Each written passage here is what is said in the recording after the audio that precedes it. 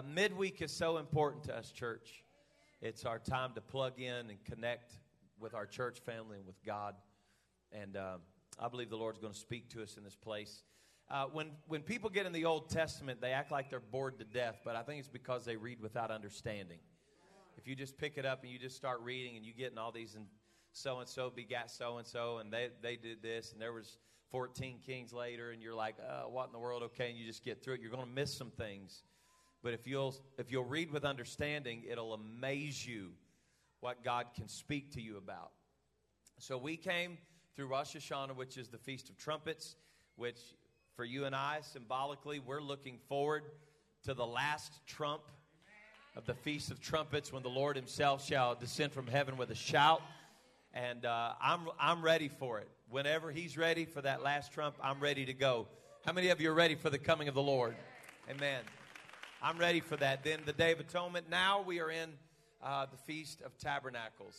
And so I've told people for years, now this is a special feast for what I'm about to say to you, because I've told people for years that if you want to know more about the coming of the Lord, then you need to understand the feasts.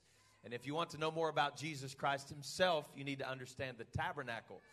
Well, this one is special because it's a Feast of Tabernacles. And it's very fun to study.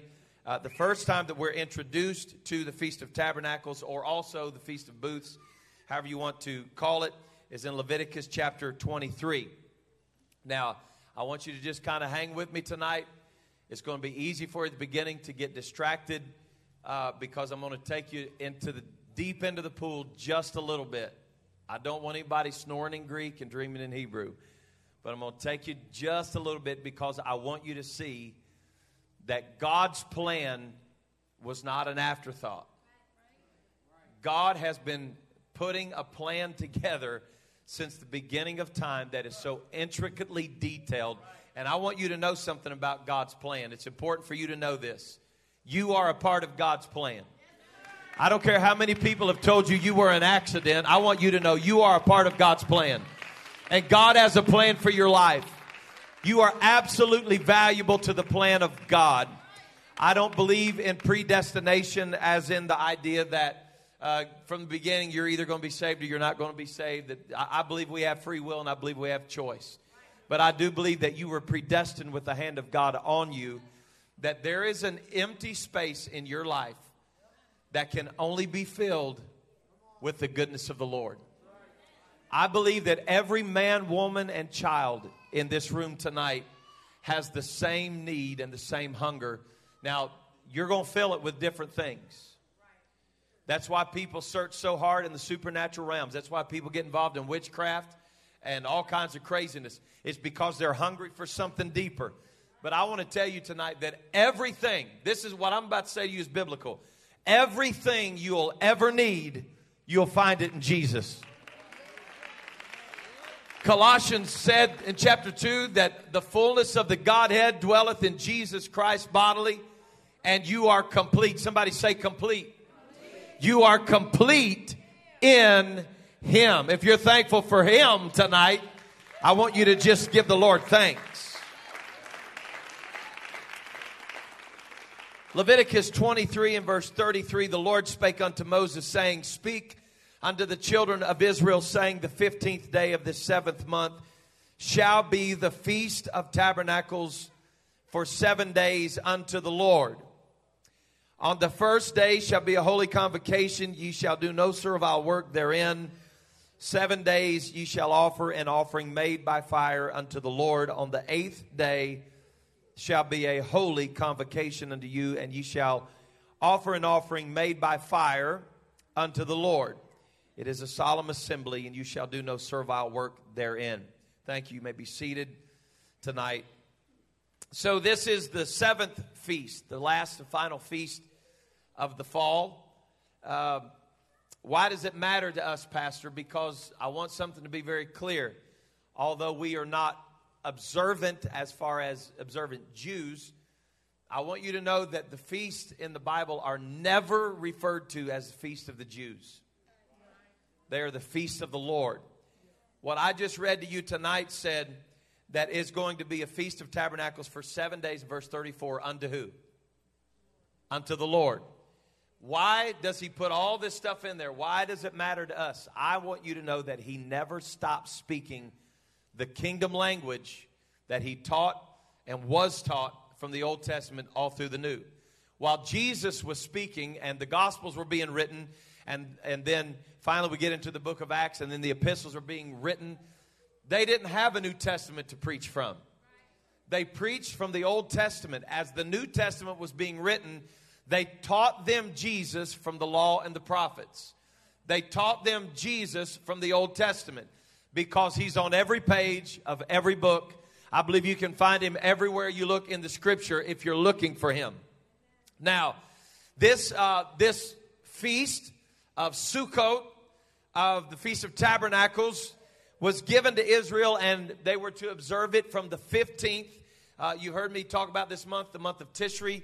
This is not on the Gregorian calendar. This is the biblical calendar, the month of Tishri, from the 15th to the 22nd. Now, during this feast, and I'm not going to get lost in a whole bunch of goobly-goop tonight, but I want to tell you kind of the idea of what happens during the Feast of Tabernacles.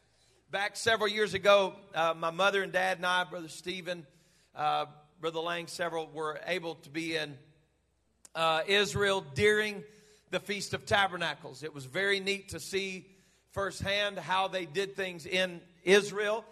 As a matter of fact, on our way out of Jerusalem, we stopped in Tel Aviv, and we spent the evening with a family, a Jewish family in Tel Aviv, in their backyard, in their home, during the Feast of Tabernacles. And they build what's called a sukkah, or just a little tent. It's a little, their little tent tabernacle, so to speak, in their backyard. There's a lot of rules about it that we're not going to get into. It can't be under a tree, and they got all this stuff that they talk about. You can decorate it with certain things and whatever, but it's a gathering place that is temporal, where they are to eat meals together during the Feast of the Tabernacle and to discuss the Word of God. That's the basic principle. But the reason why they do that is the sukkah, or the tent. Everybody say sukkah. So you know what I'm talking about for the rest of the night. This sukkah, this tent, it is to remind them of a temporary dwelling place. When they came out of Egypt into the wilderness, they didn't at every stop in the wilderness for 40 years build a new house. They didn't stop and erect a new house. They had tents with them, and they were tent-dwelling people. Why were they tent-dwelling people? Because they were not going to live in the wilderness forever. Now, I could start preaching right here at the very beginning, and it is so powerful to me. But the Jewish people during the Feast of Tabernacles dwell in their sukkah and eat dinner with their families late into the night, and they are to be reminded of a temporary dwelling place that they had in the wilderness. Why was it a temporary place? Because God had a promised land for them that they were going to. The wilderness is what they were passing through. I wish somebody'd pick up what I'm putting down right here, because there is a spiritual parallel where we are right now. Can I tell you from the old song we used to sing, this world is not my home.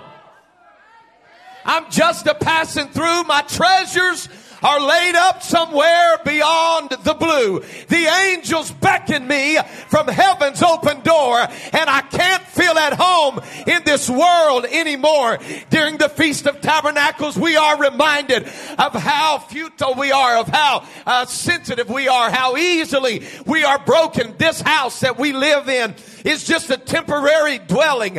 This body that we live in, we exist and get older and older in aches and pains, and we realize it's just a temporary dwelling. But can I tell you tonight that on this night I recognize that this is not my permanent dwelling place, for God has created a place for us, and it may not excite you like it does me, but when we get there, brother, there'll be no tears, there'll be no more crying, no more dying, there'll be no more pain, there'll be no more brokenness, there'll be no more divorce, there'll be no more cancer, there'll be no more abuse. I'm glad to tell you we're going to a city.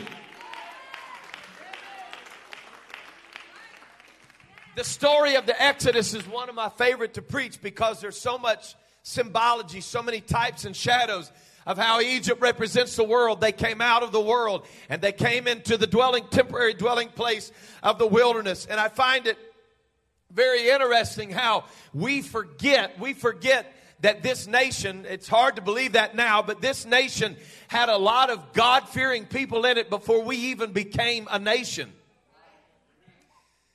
There were people that came to this land in the 1600s that we call pilgrims. And I want to tell you something very interesting of how all this ties in together. This may astound you. Now, you won't find this in modern history because they don't even want to teach history in our schools anymore.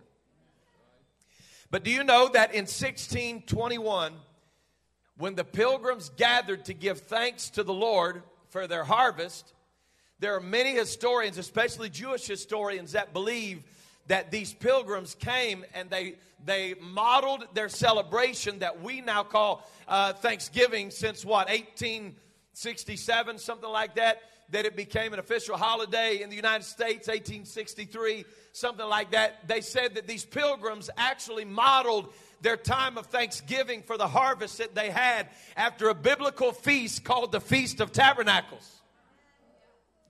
They were grateful to God that the Lord had provided for them. And as they began to go back and look through history, it's astounding. Do you know that these pilgrims that landed on this place, Plymouth Rock, and they start teaching all this stuff and talking all this stuff about Thanksgiving, as they went back and found artifacts. You know, one of the most astounding things to me, they don't ever teach you about pilgrims that they found with these pilgrims and things that they had left behind. They found writing in Hebrew. They found writings, tablets that they had that were written in Hebrew. And you'll never believe what they had written on there. Shema Yisrael, Adonai Eloheinu, Adonai Echad. Hear, O Israel, the Lord our God is one. The devil doesn't want you to know this, but there's always been a remnant of people who believe that our God was one.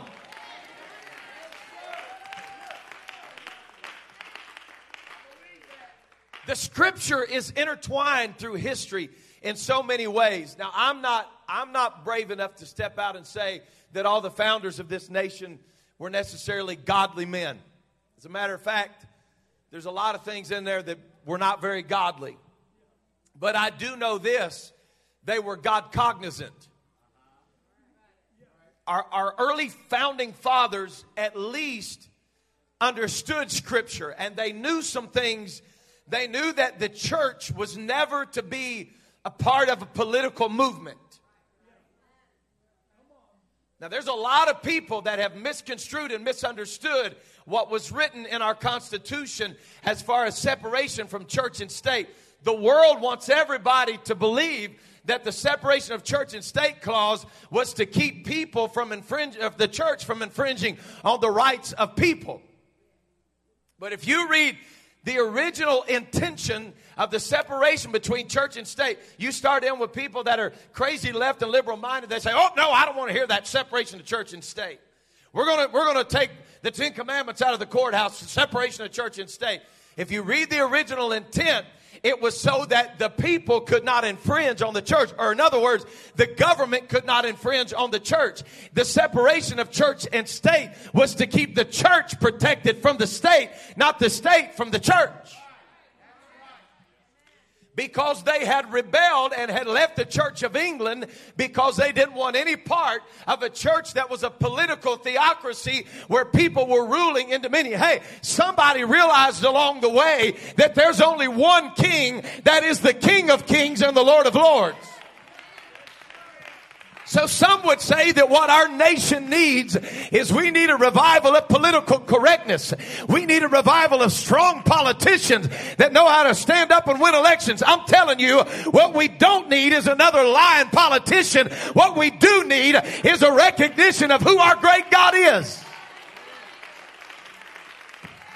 If you think a politician is going to fix this country, you've missed it by a mile. You know what fixes nations? If my people, which are called by my name, shall humble themselves and pray and seek my face and turn from their wicked ways, he said, I'll heal their land. So it's powerful that our early forefathers, even before the Declaration of Independence, even before we became a nation, there were people that understood the value of leaving Egypt. Am I making any sense to you right now?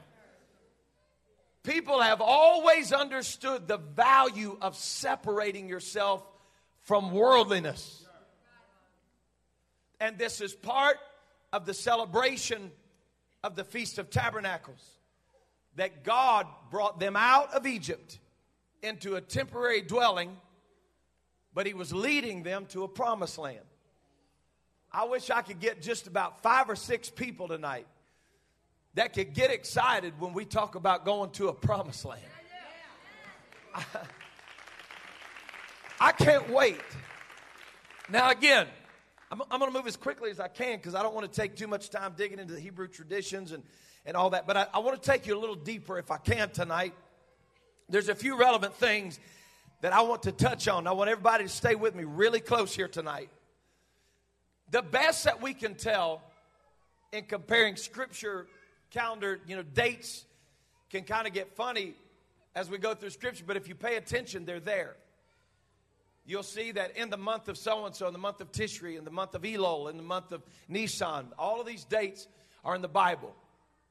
And the best that we can tell, when Moses went up on the mountain for the second time for 40 days, we believe that he stayed on the mountain the second time for 40 days from the 1st of Elul till the 10th of Tishri. Okay, there's not going to be a quiz on this, but just stay with me.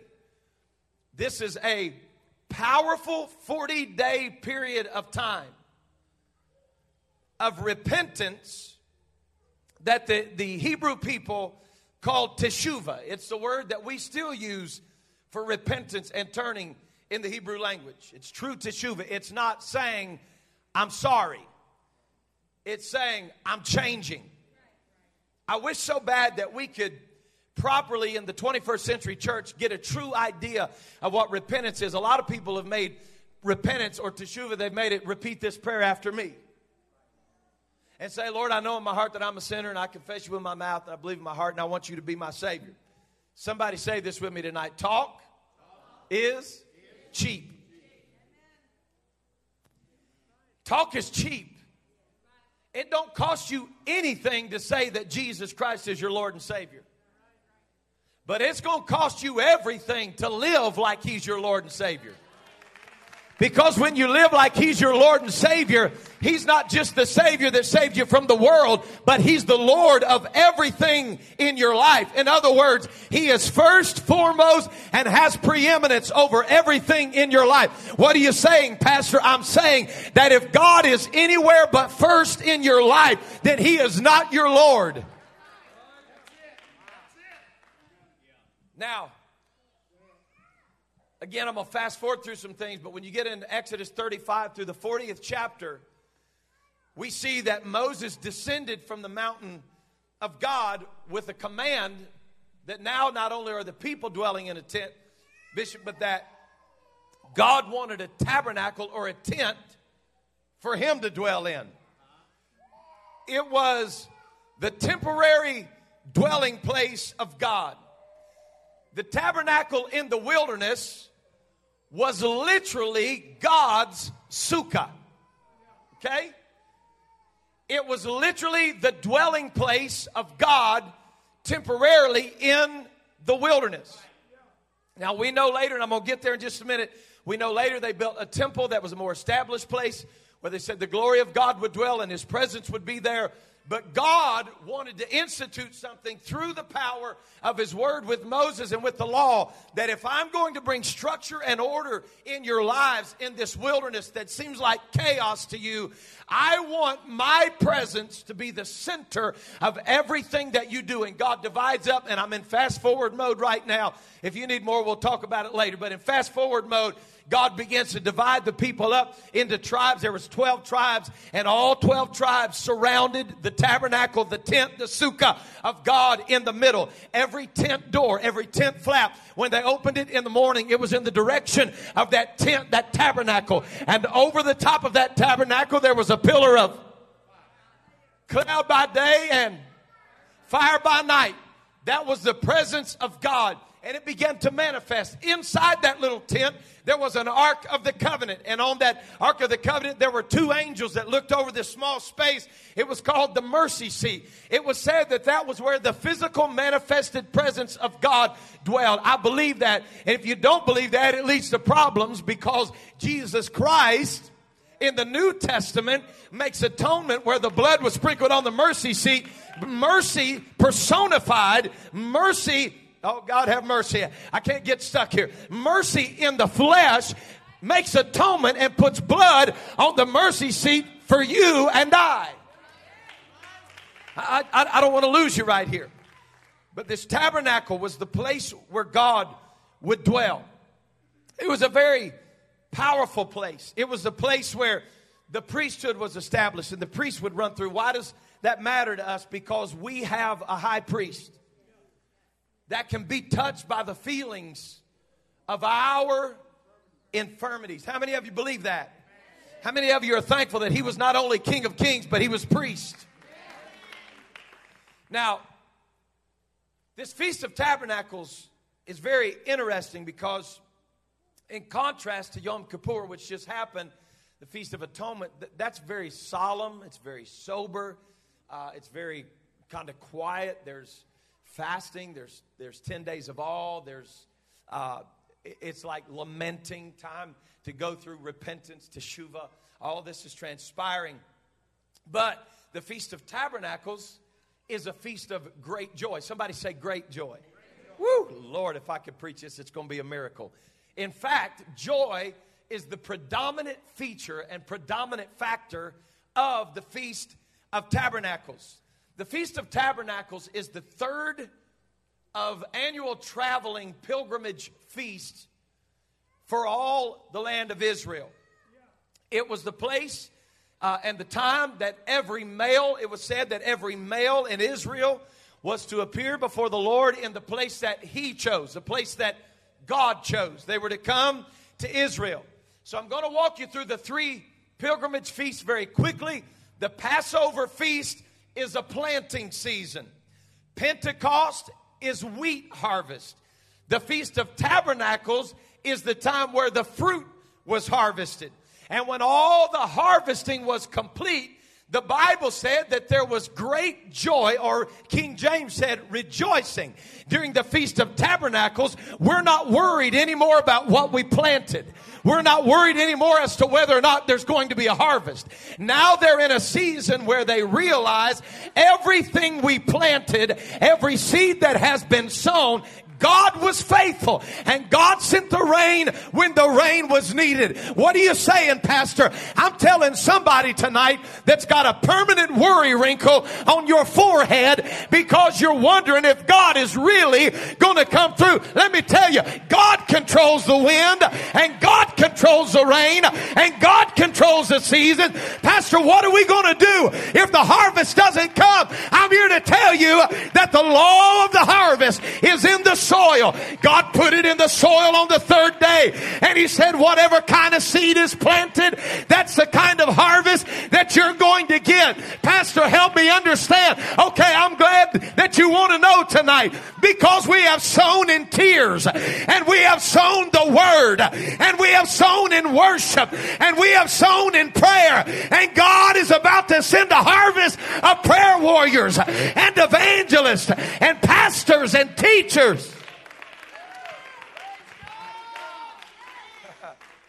When the harvest season was over, there was much, much rejoicing. It was a joyous occasion. But what does it really, what does it have to do with the church age? Now, I was studying this earlier today, and I knew right here I was going to have trouble, but I got to tap the brakes. I got to tap the brakes, and I want you to get this. So the first of the three great feasts that I just told you about, the Passover, if we begin with the three pilgrimage feasts, the first of the three annual feasts spoke in presentation of the first sheaf of the founding of the church. Somebody say the founding.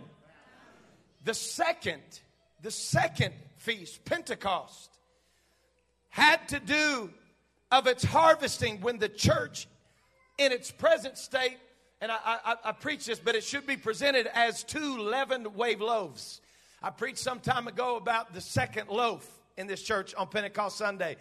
It was a powerful season, that second feast of Pentecost. That's why everybody was in Jerusalem for Pentecost. And when the day of Pentecost was fully come, this is when leaven is introduced. In other words, life comes in. It's the 2 loaves, one for the Jews and one for the Gentiles. It's so powerful. It's the keys of the kingdom. Somebody say the keys. Pentecost was the second feast in the church age. But the third, this powerful Feast of Tabernacles, it points forward in the direction of full harvest. Now, I need somebody to shout this with me right now because it's important. Somebody say, full harvest. Isaiah 25:6 said, in this mountain shall the Lord of hosts make unto all people a feast of fat things. Now, what's he talking about? Let's go on down to verse 8 for the sake of time. It said, where he will swallow up death in victory, and the Lord God will wipe away tears from off all faces. Does that sound familiar to anybody? This is the feast of celebration after the harvest is completed. Isaiah said there is coming, God have mercy. He said there's coming a day in the mountain of God that he's going to wipe away tears from their eyes, and he's going to swallow up death in victory. It's going to be a feast of fat things. Can I tell you, I believe that we are entering into the greatest season of harvest that we have ever seen. But when the harvest is over, I don't know how else to tell you this, but there shall be rejoicing. When the harvest is finished, there will be no more tears.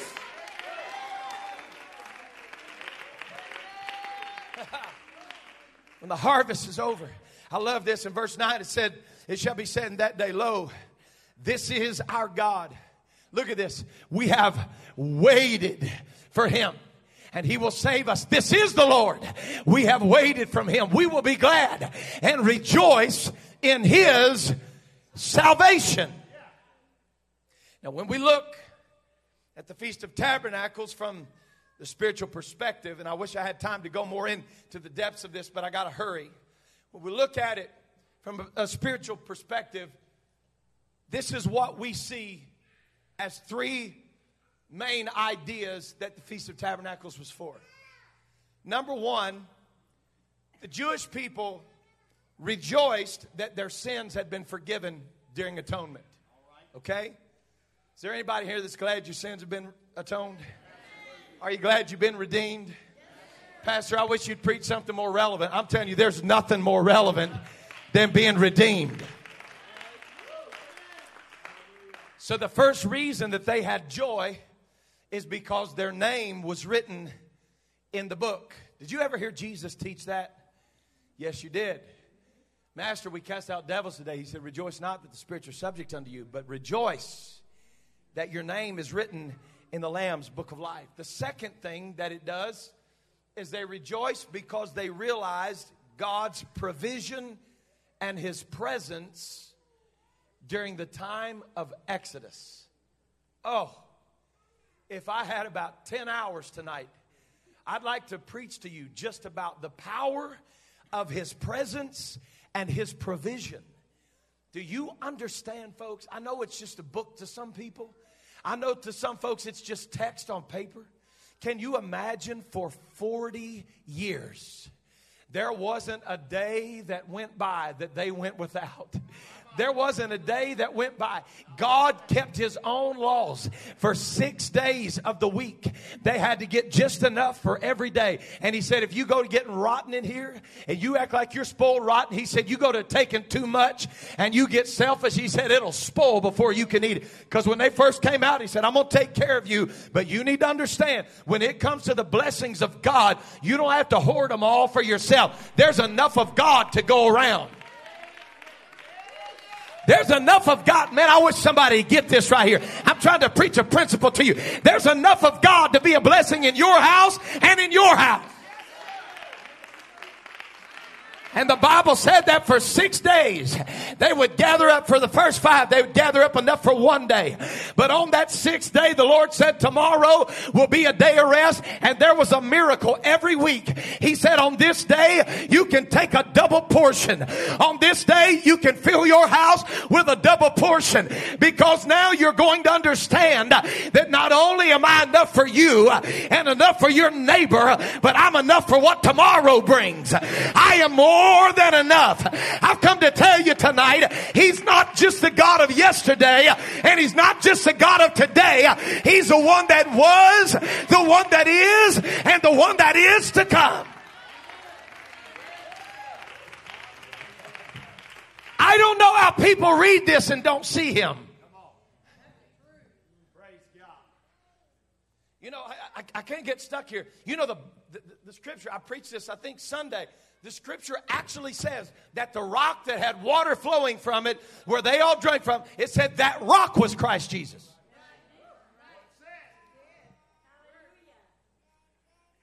He was the bread from heaven. He was the rock in the wilderness. He was the fire in the bush. Oh my God. He was the cloud over the tabernacle. He was the pillar of cloud by night. He was the presence over the mercy seat. What are you saying, Pastor? He's everywhere. He said, I'm going to send my angels into the promised land. Before you ever get there, my angels are waiting on you. You mean they stood there and waited for 40 years? Yes, sir. Yes, ma'am. They stood there and waited until God said, go in. Why? Because as they crossed the Red Sea, the Bible said that He went behind them where their past was, that He was a pillar over them, and that His angels waited on them in the promised land. He's got your past covered. He's got your present covered. And God's got your future taken care of. David had this same revelation. He said, goodness and mercy are going to follow me all the days of my life. Pastor wants you to know tonight, when you're having a hard time, just look behind you, because goodness and mercy are there. When you don't know what tomorrow brings, just know there's a table that's set before you in the presence of your enemies.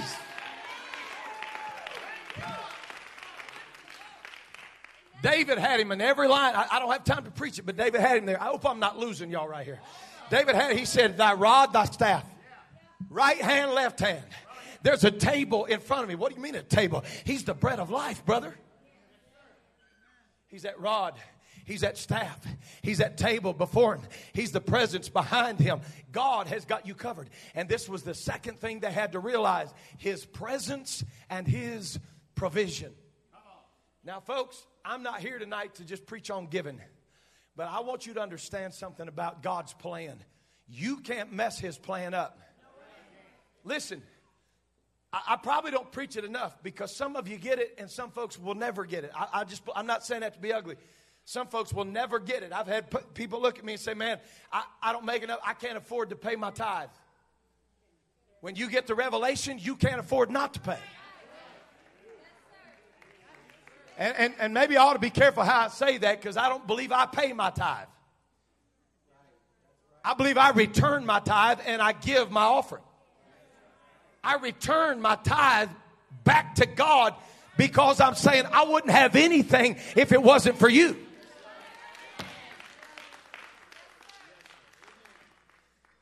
I want to be careful, because I don't know who will watch this, but recently I've been very busy in pursuit of a couple things, and I'm in the process right now of getting a couple of different things in aviation where I'm commercial and all that. I'm not going into it, but I had a representative that met me one day, and we were supposed to be doing this big ordeal for the next thing. And the short version of this story is that day at the airport, as we were going through some stuff, this guy basically shortchanged me and took $600 of my money and just walked out with it. And $600 is $600, you know. And I was like, oh, man, I don't know what to think about that. You know, I was frustrated, and I said, well, you know what, God? I'm not about to chase this dude around and act like a fool. I said, God, I'm faithful to you. My family gives. We pay our tithes. We take care of everything. And folks, I'm not lying to you. Within 24 hours of that shyster taking $600 of mine and walking out of the office with it, I walked in the house and I had received an envelope with $600 in it.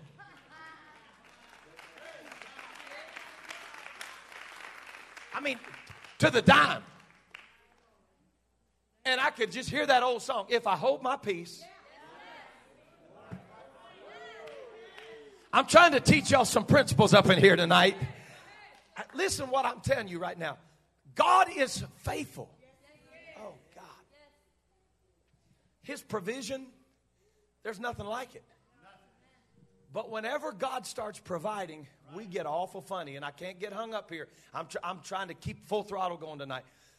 But the Bible said they got sick of the manna.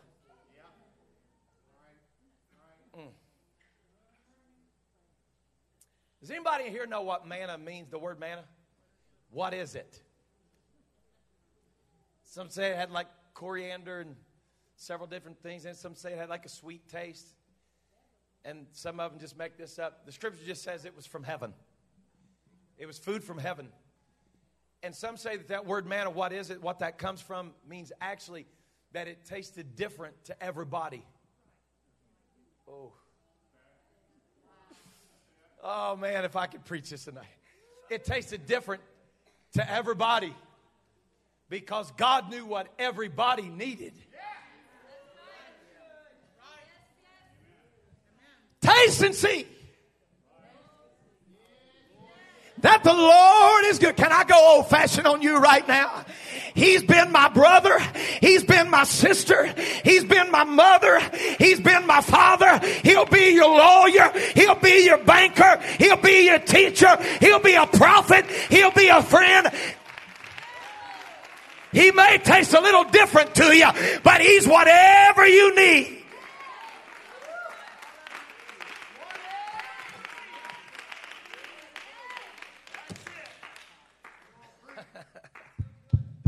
Is it 8:30 yet? Y'all ready to go?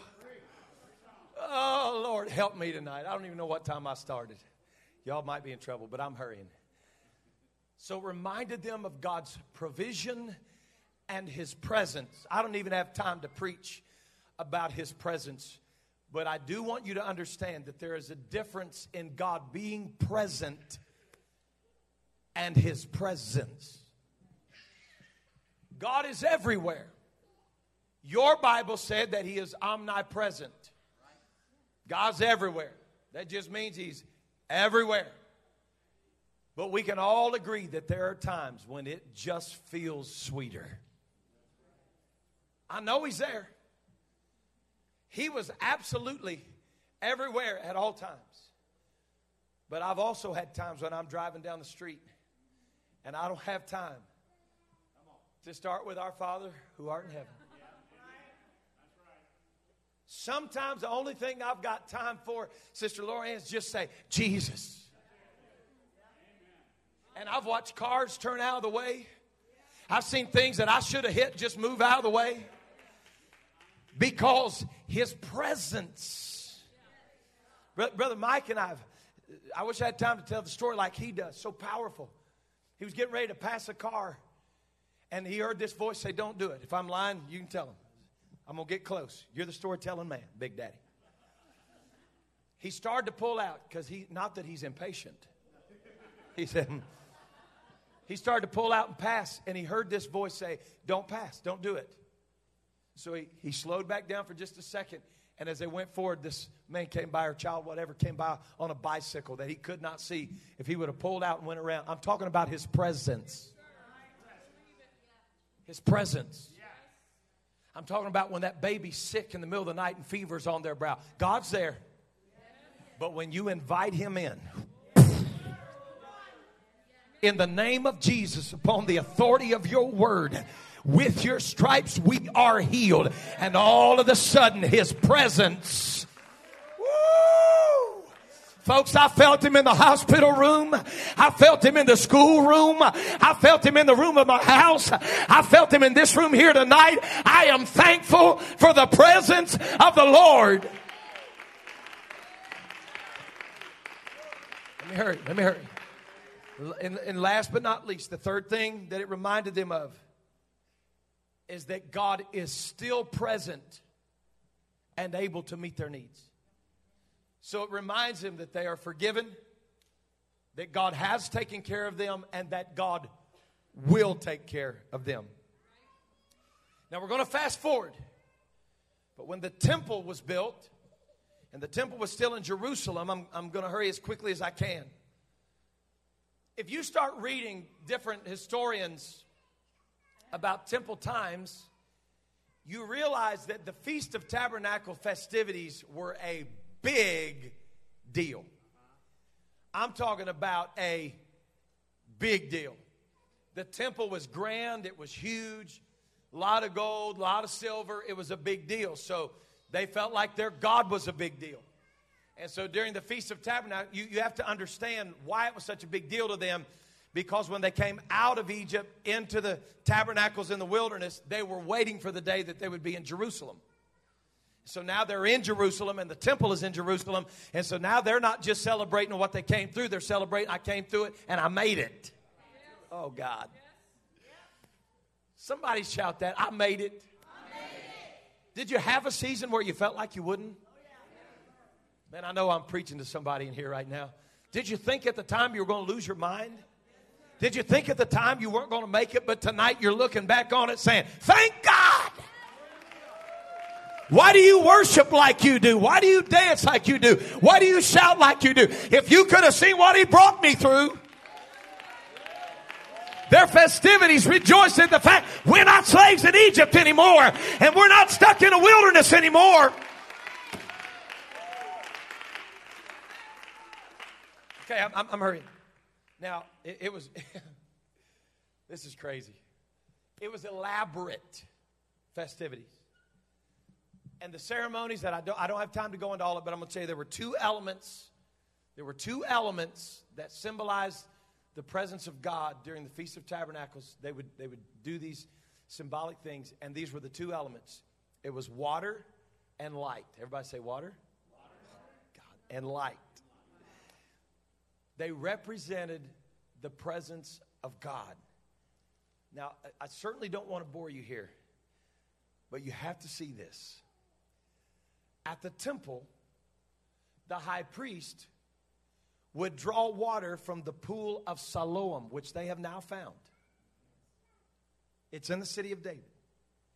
And the priest would go to the pool of Siloam with a golden pitcher. Oh, God have mercy. He would then bring the water through the water gate. And he would take the golden pitcher, everyone say the golden pitcher, and he would pour it into a silver basin. Golden pitcher, silver basin. Now, I'm going to throw you a Hebrew word right here that you don't have to remember, but just know what it is.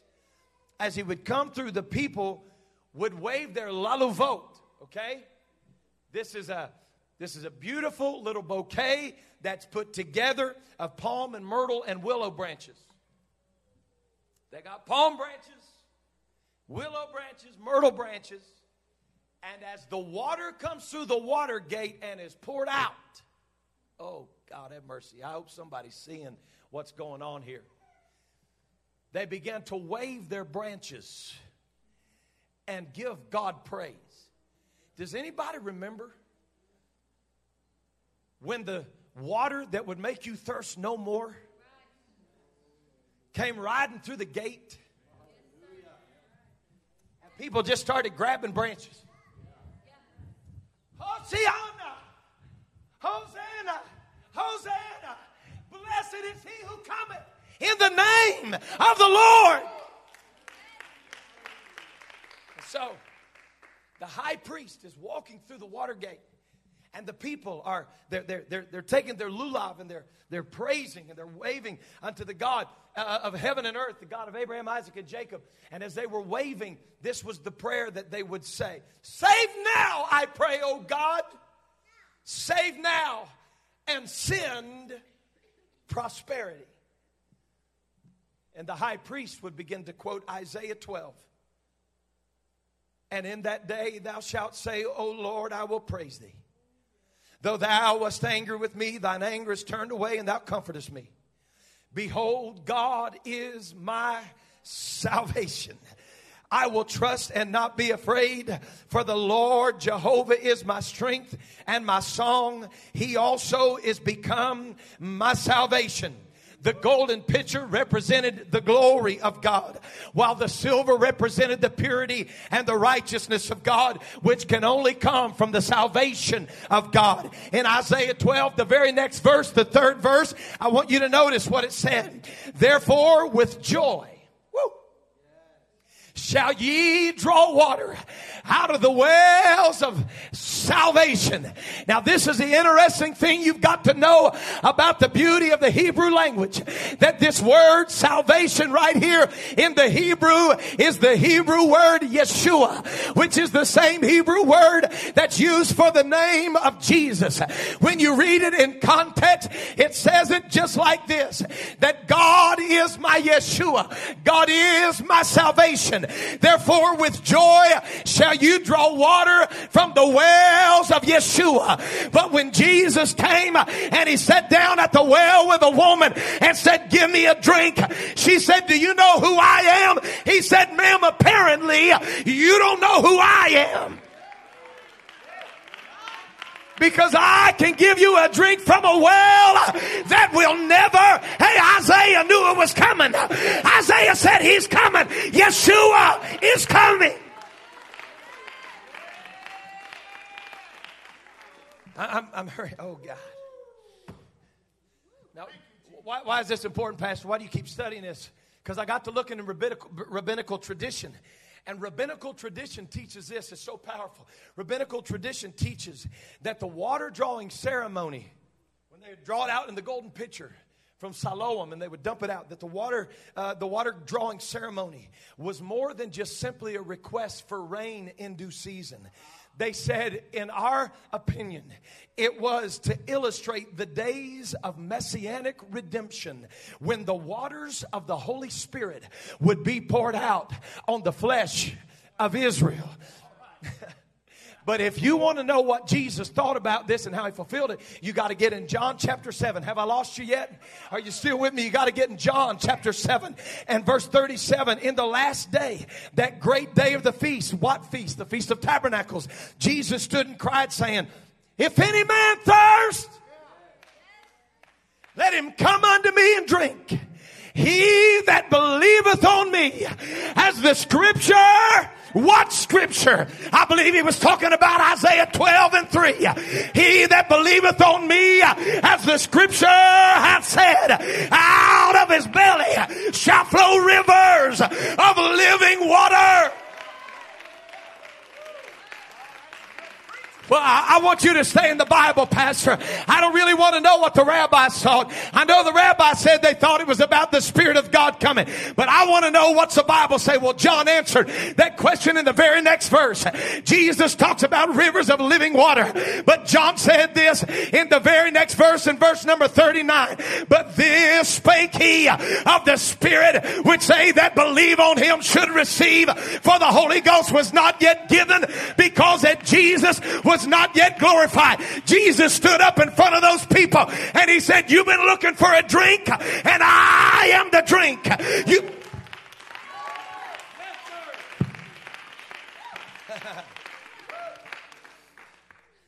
What are you saying? I'm saying literally that when the Spirit of God came and lives within us, this is not virtually. Where's my girls? This is where we use the word literally.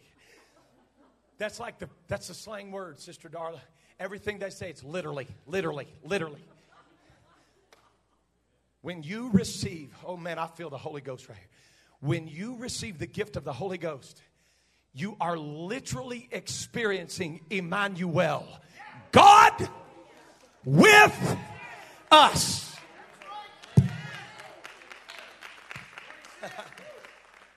Well, I just don't know. I don't really know, Pastor. I'm still kind of hung up on it. Listen. When you stay in that 7th chapter and you keep reading, I don't think that's what he meant. Well, everybody there knew exactly what he meant. That's right.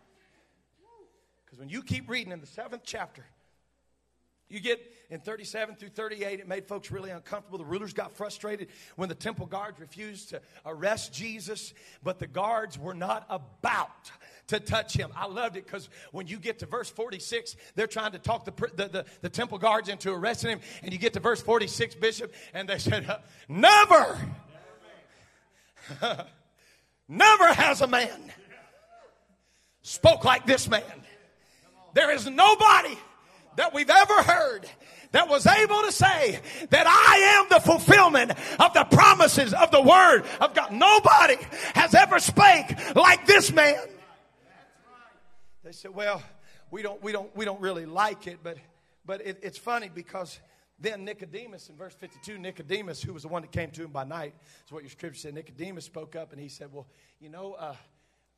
he said, I think there's something good going on here. And it ticked them off, and they said, there ain't no prophet that's going to come from Galilee. Now, I don't want to lose you. I'm almost done. I don't want to lose you. I'm almost done. But the only way they could say this at all, Brother Jordan, is to completely, 100% neglect Isaiah chapter 9, verses 1 and 2. Because when you get in Isaiah chapter 9, now we like 9 and 6. People say it's a Pentecostal candy stick. We don't have nowhere else to go. No, you can just go to any page you want to. Because you get in Isaiah 9, 1 and 2. It said, nevertheless, dimness shall not be such as was in her vexation. When at first he lightly afflicted the land of Zebulun, the land of Naphtali, and afterward did more grievously afflict her by the way of the sea beyond Jordan in Galilee of the nations, or Galilee of the Gentiles. Okay, but when you go to the very next verse, in verse number 3, he said, thou hast multiplied the nation and not increased the joy. What was this whole feast about, the joy? They joy before thee according to the joy in harvest, as men rejoice when they divide the spoil. Pastor, I'm a little bit lost. Let me tell you what you're lost in. You're lost in the King James language, because I'm going to show you something powerful. I'm King James from the top of my head to the soles of my feet when we're teaching doctrine. But anybody in here ever read the Message? I just like to read and see what Eugene says about it. I'm not preaching this as doctrine, but I'm going to show you what he said. He said, there will be no darkness for those who were in trouble. Early did he bring the lands of Zebulun and Naphtali into disrepute. But the time is coming when he'll make the whole area glorious. The road along the sea, the country past the Jordan, international Galilee. Watch this now. The people who walked in darkness have seen a great light. For those who lived in the land of deep shadows, light and sunbursts of light. Those that lived in the shadow of death, he said, there's going to come great light. I told you there's two things in this feast. It was water. Anybody remember what the second one was? And light. Water and light. So watch me. In John chapter 8, in verse number 12. Why is this verse so important to us? Because when you read about the times of the temple, the scripture said that the rabbis in the priesthood, they would call the Feast of Tabernacles by a different name. They called it the Feast of Lights. Because in the evening time, Brother Snow, they had 4 different 75-foot menorahs, candlesticks, huge. And they would light those so that all the city could see the light, even to Galilee. That all the world would see the light that was emanating from the temple of God. And the scripture said that they would dance through the night and they would sing songs of praise because the light had come. Now Jesus said that he was the water, but in John 8 he spake unto them saying, I am the light of the world. He that followeth me. You remember the prophetic word in Isaiah? It said, them that live in darkness. He said, then that he that follows me shall not walk in darkness, but shall have the light. Do you know why this matters to me? Because I'm not just living in a land hoping that someday my hope will come. There's still people to this night, if you want to get online, they're in bed right now, but if you want to get online tomorrow and take a look at the Western Wall, there's thousands during the Feast of Tabernacles. They're going to get up to that wall, and you know what they're going to be praying? Come Messiah, come Messiah, come Messiah, come Messiah. When are you coming? When are you coming? And you know what we're saying? Thank you for coming. Thank you for coming. Thank you for coming. Thank you that you came. I'm here to tell you right now that He is the water of life and He is the light of the world. I'm grateful tonight that Messiah has come. Let's stand together.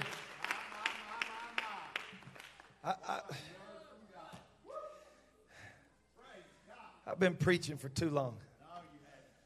In John chapter 7, the scripture said that Jesus' brothers wanted Him to go up to Judea to celebrate the Feast of Tabernacles with them. It says it specifically.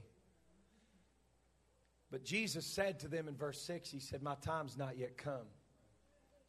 He said, your time's always ready, but my time has not yet come. He said, the world cannot hate you in verse 7, but it hates me because I testify of it that the works of the world are evil. He said, so you go up to the feast. I go not up to the feast, for my time has not yet come. Remember, I've taught to you that Jesus wouldn't do anything openly in relationship to the feast unless He was fulfilling something. And so we find a very interesting concept that Jesus is fulfilling a powerful part of this when we get in John chapter 1, and I don't have time to go into it, but in John chapter 1, verse 1, in the beginning was the Word was with God, the Word was God. We go all the way down in a hurry to verse 14 that said that the Word was made flesh and dwelt. Somebody say dwelt. The word dwelt is the same word as tabernacled. He tented, He dwelt among us. Jesus was literally fulfilling the Feast of Tabernacles the first time that He came. But is He finished yet? Is He finished yet? And has it all been fulfilled? And I want to point you, if I may tonight, to the end of the Bible in the book of Revelation. When John said this, and I heard a loud voice from the throne saying, behold, the tabernacle of God is among men, and He shall dwell among them, and they shall be His people, and God Himself shall be among them. So who was the Word made flesh? Well, I'm glad you asked. Because John, the same one that told us in John chapter 1 that the Word was made flesh and dwelt among us, he said, when I got to Revelation and I saw that heavenly throne, he said, I saw again that God had tabernacled it. And God Himself, not God themselves, God Himself shall be among us. Let us pray. God, I could never tell you enough how grateful I am for your provision and your presence. God, I'm asking you tonight that somehow this word that you have put in my spirit would minister to your church. Lord, I know tonight we jumped in a little deep, but I pray that somebody somewhere, God, could see between the lines and that your word would come alive to them in the name of Jesus. God, speak in this room to let somebody know they can never run too far that you cannot find them. They can never be so low that your mercy could not reach them. You're not only the God that was, but you're the God that is. And you're the God that will be. And we honor you and we praise you and we lift you up. For you alone are glorious. In the mighty name of Jesus, let the church say amen. If you weren't bored out of your mind tonight, would you give the Lord a hand clap of praise? Praise God. Amen. I want y'all to shake hands and be friendly tonight. Let everyone know you're glad to see them in the house of the Lord.